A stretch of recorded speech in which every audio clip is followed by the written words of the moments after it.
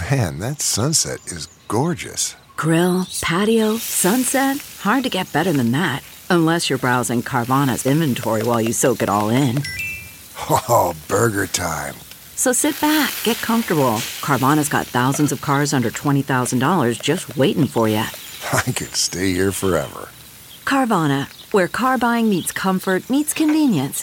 Download the app or visit Carvana.com today.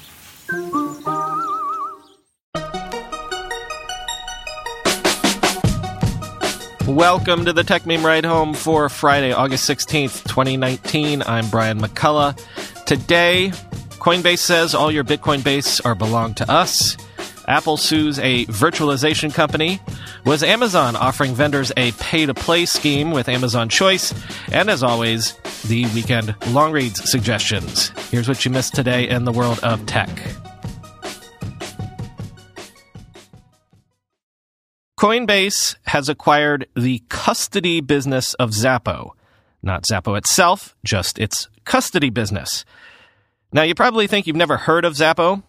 Actually, you probably have. They're best known for storing Bitcoins in an actual real vault, i.e., an actual real vault under a Swiss mountain. Coinbase has been aggressively moving into custody services recently. Again, actually holding crypto assets. And given the amount of crypto assets Xapo has under that mountain, over $7 billion worth, this acquisition could result in Coinbase eventually being responsible for storing over 5% of all Bitcoins in circulation. Rumors are that Coinbase outbid Fidelity for Xapo's custody services. Fortune snagged an interview with CEO Wences Casares. Quote, Casares said other firms placed higher bids for Xapo's custody business than the one from Coinbase, but those bidders lacked the security or regulatory credentials to be acceptable to Xapo's clients. Among those clients was Grayscale Investments, which manages Bitcoin and other crypto investments in trust for wealthy customers. In early August, Grayscale transferred over 225,000 Bitcoins worth about $2.7 billion in assets to Coinbase custody, one of the largest crypto transactions in history. According to the source familiar with the deal, the majority of Xapo's largest clients have agreed to transfer their assets to Coinbase, giving the company control of over 514,000 Bitcoins. The remaining Xapo customer accounts are reportedly worth over $3.5 billion, and if Coinbase can sign on those customers as well, the company will have over 860,000 Bitcoins under custody. There are approximately 16.4 million Bitcoins in circulation, though analysts believe 4 million of these are lost forever, end quote.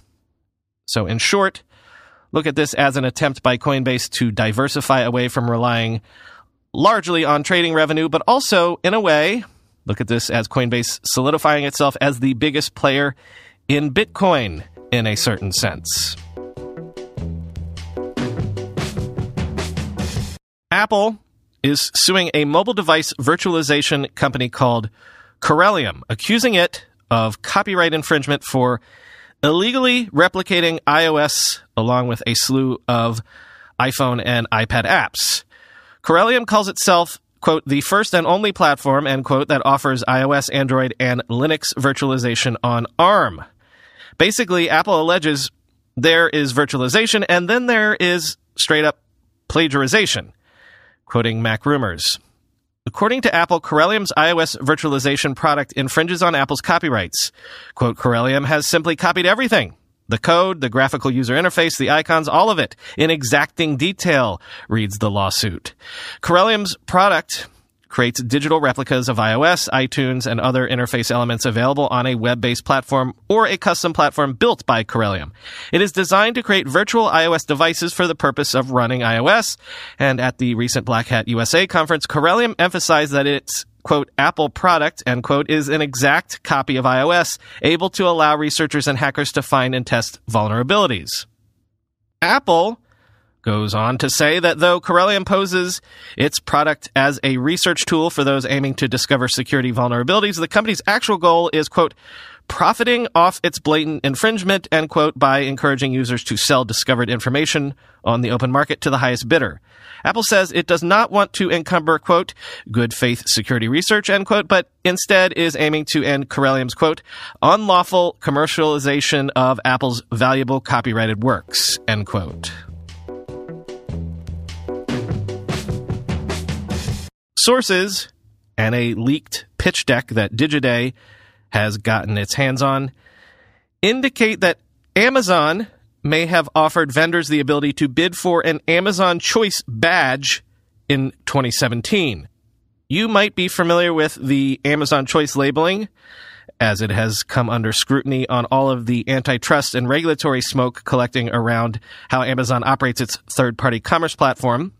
But probably you also recognize it from, shopping on Amazon. Quote, Amazon's Choice label, which is a mark that denotes that an item is recommended, gives certain products and items higher and more obvious placement in search results.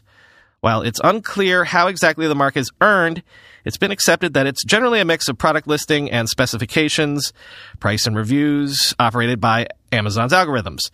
But sources say that Amazon actually offered sellers the chance to bid on the mark back in 2017. A pitch deck reviewed by Digiday details a 2017 bidding program for the Amazon's Choice badge in a particular product category. The deck explained the Amazon's Choice program, which launched in 2015, as valuable to brands in that it increases the visibility of a product's listing in Amazon's search results, which then drives an increase in units sold and revenue over time. An example for an Amazon's Choice recommended electronic showed a 10% increase in units sold over 1 quarter and an immediate increase in the number of people going to the product page over a few weeks. While Amazon didn't set up an outright pay-to-play system for its coveted Amazon's Choice badge, which increases visibility and conversion rates for product listings that receive the tag, it did set up an internal process that could be seen as manipulating the Amazon's Choice system, end quote. Again, any evidence of Amazon offering preferential treatment to some vendors over others, or the existence of some sort of pay-to-play preferential scheme by any other name, would certainly be of interest to regulators. Amazon says that the Amazon's Choice badges are driven by algorithms, as we said, and are only awarded based on factors like high in-stock ratios and conversion rates, as well as high customer ratings and competitive pricing. So, Amazon's argument is, it's just a system to help consumers. Don't worry about it. But then again, if you're a vendor and Amazon is your main platform for doing business, and Amazon knocks on the door and offers you the chance to bid for some sort of glorified Amazon seal of approval, do you really have any other choice but to pay that money?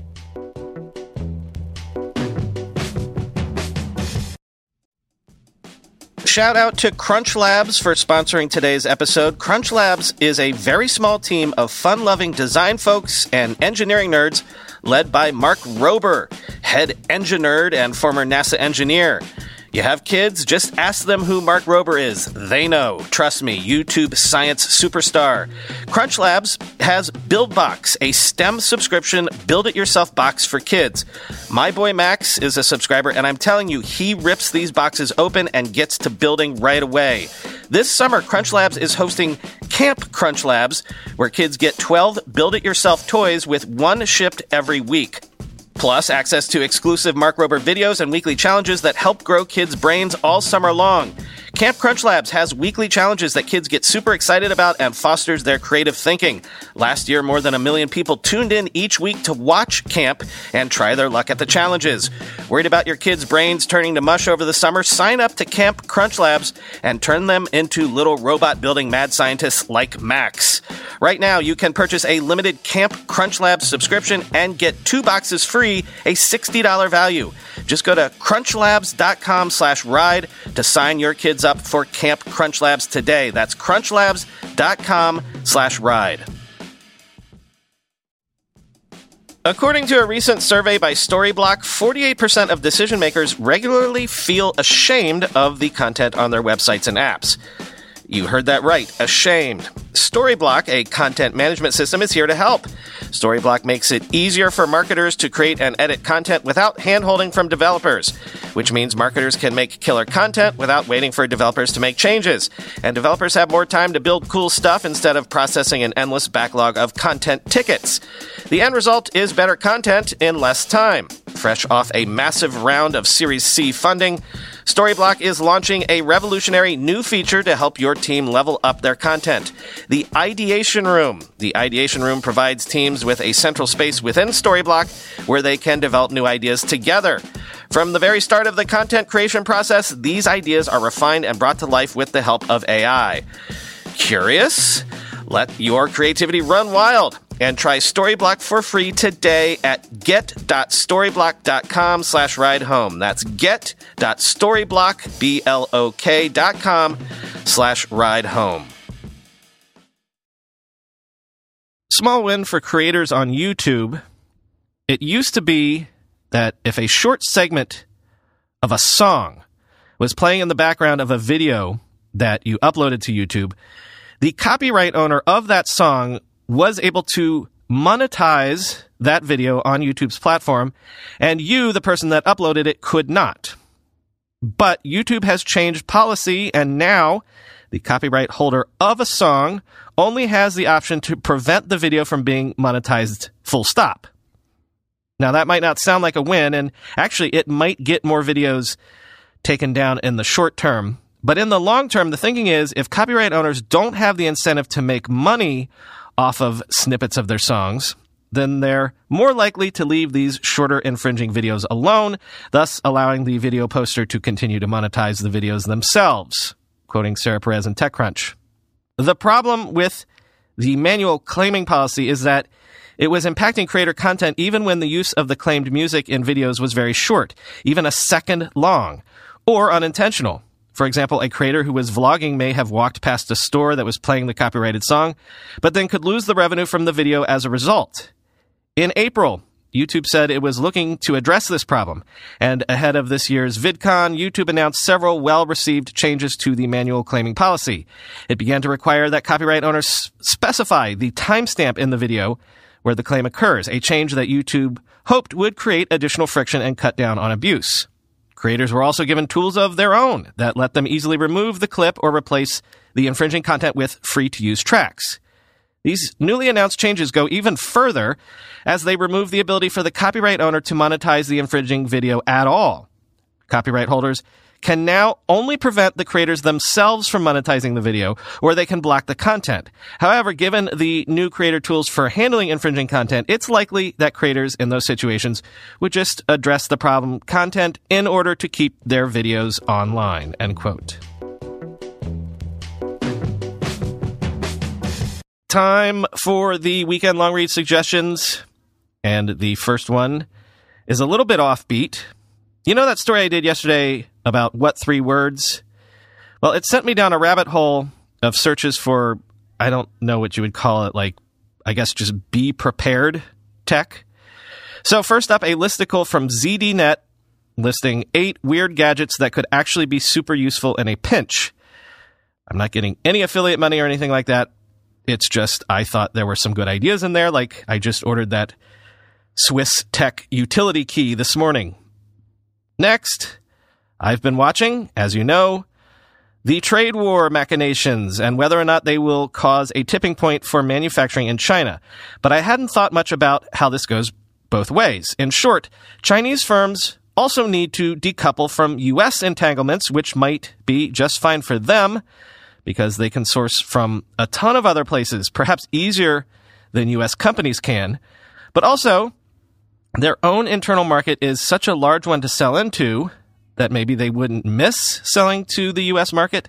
Plus, China, as we know, has been making great strides to sell to the rest of the world in recent years, Southeast Asia, Africa, South America. Quote, it's something Foxconn's billionaire founder Terry Gou calls G2, or the emergence of 2 competing global standards created by China and the U.S., end quote. Or at least the creation of 2 completely separate and possibly competing global supply chains. I don't often do this, but I'm going to recommend a long read that I haven't actually had the chance to read yet. But there's been a lot of chatter this week about that big article in Wired looking at the cultural cold civil war that has been going on at Google for the past 3 years or so. We've been talking about this in various stories over the months, so a nice summary of how it's played out over that time. And look, you've heard everyone's skepticism about WeWork. In The Verge, Elizabeth Lopatto has a pretty decent summary up using a close reading of We's S1 filing to highlight the various ways that We kind of maybe is a bonkers company. Remains to be seen. So that one is more detailed, but still skeptical. However, I couldn't help it but pairing that with Scott Galloway's blog post about the We filing, which is just apoplectic. So read this as a sort of shot and chaser sort of thing. Quote, find the hottest sector, and if you don't have the insight, IP, genius, capital, code, skills, human capital, or a clue, then just borrow the words. SaaS firms trade at multiples of revenue. Yay! Versus real estate firms, which trade at a multiple of EBITDA. Boo! So, We isn't a real estate firm renting desks. It's a space as a service. Newfangled SaaS firm. Oh, and I know, use the word technology over and over, despite having little R&D and computers and stuff, and voila! We're Salesforce. Today, I froze water and used this technology to reconfigure the environment encapsulating my Zacapa and Coke, so I'm Bill Gates. Better yet, today I began calling my wife Giselle, which I'm pretty sure means I'm the starting QB for the Pats, end quote. Next, Ars Technica has one of its customary deep dives. This time, though, into a company, not a hardware or software release. They take a look at Elon Musk's Neuralink, what it is, what it's trying to do, and concludes by saying Neuralink is probably gonna fail. It's just a little too aggressively optimistic, but when it does fail, it will probably do so in interesting and worthwhile ways. Speaking of Elon Musk, did you know SpaceX is soon going to have its own astronauts? I mean, now that I say that out loud, I should have always known that. The man wants to frigging send people to Mars, right? But I did not know that SpaceX was going to have astronauts. Turns out the Demo 1 mission that SpaceX launched in March sent 400 pounds of cargo and an actual dummy into space to replicate the weight of 2 astronauts. The Demo 2 mission was scheduled for July of this year, but it has been postponed because of problems. That Demo 2 mission was supposed to carry Robert Behnken and Douglas Hurley into space.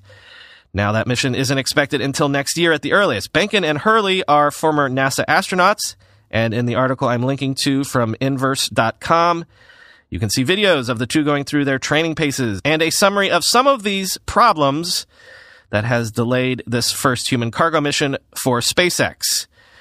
So come for that, but then scroll down for an explanation about why earlier this morning Elon Musk tweeted out that he wanted to nuke Mars. Not joking. And also, yes, there is a sort of scientific explanation for that. And finally, this story is just something amazing. Just listen to this because it's just the beginning. Quote, in late 2016, John Tartaro decided to get a vanity license plate. A security researcher by trade, he ticked down possibilities that related to his work. Seg fault, maybe, or something to do with vulnerabilities. Sifting through his options, he started typing null pointer, but caught himself after the first word, null. Funny. Quote, the idea was I'd get void for my wife's car, so our driveway would be null and void, Tartaro says. The joke had layers, though. As Tartaro well knew, and as he explained in a recent talk at the DEF CON Hacker Conference, null is also a text string that in many programming languages signifies a value that is empty or undefined. To many computers, null is the void. That setup also has a brutal punchline. One that left Tartaro at one point facing over $12,000 of traffic fines wrongly sent his way. He's still not sure if he'll ever be able to renew his auto registration this year without paying someone else's tickets. And thanks to the Kafkaesque loop he's caught in, it's not clear if the citations will ever stop coming, end quote. It's a crazy, crazy story. Somewhere in the databases, the California DMV or their subcontractor's system, thinks that anytime something comes up in the database as null, it's related to Tartaro. If a traffic cop forgets to fill in the license number on a citation, Tartaro gets the ticket. He's even getting tickets from years in the past before he even did this trick, because the system seems to send things his way retroactively. It's hilarious, but again, it is sort of frightening, as the story says, in a very modern, Kafkaesque sort of way. That is indeed all for today and for this week. But we will have a weekend bonus episode coming tomorrow. And other than that, I don't know. I think I'm going to electric scooter home early today. Hope everyone has a good one, because the summer is on its way out the door. So enjoy one more summer weekend.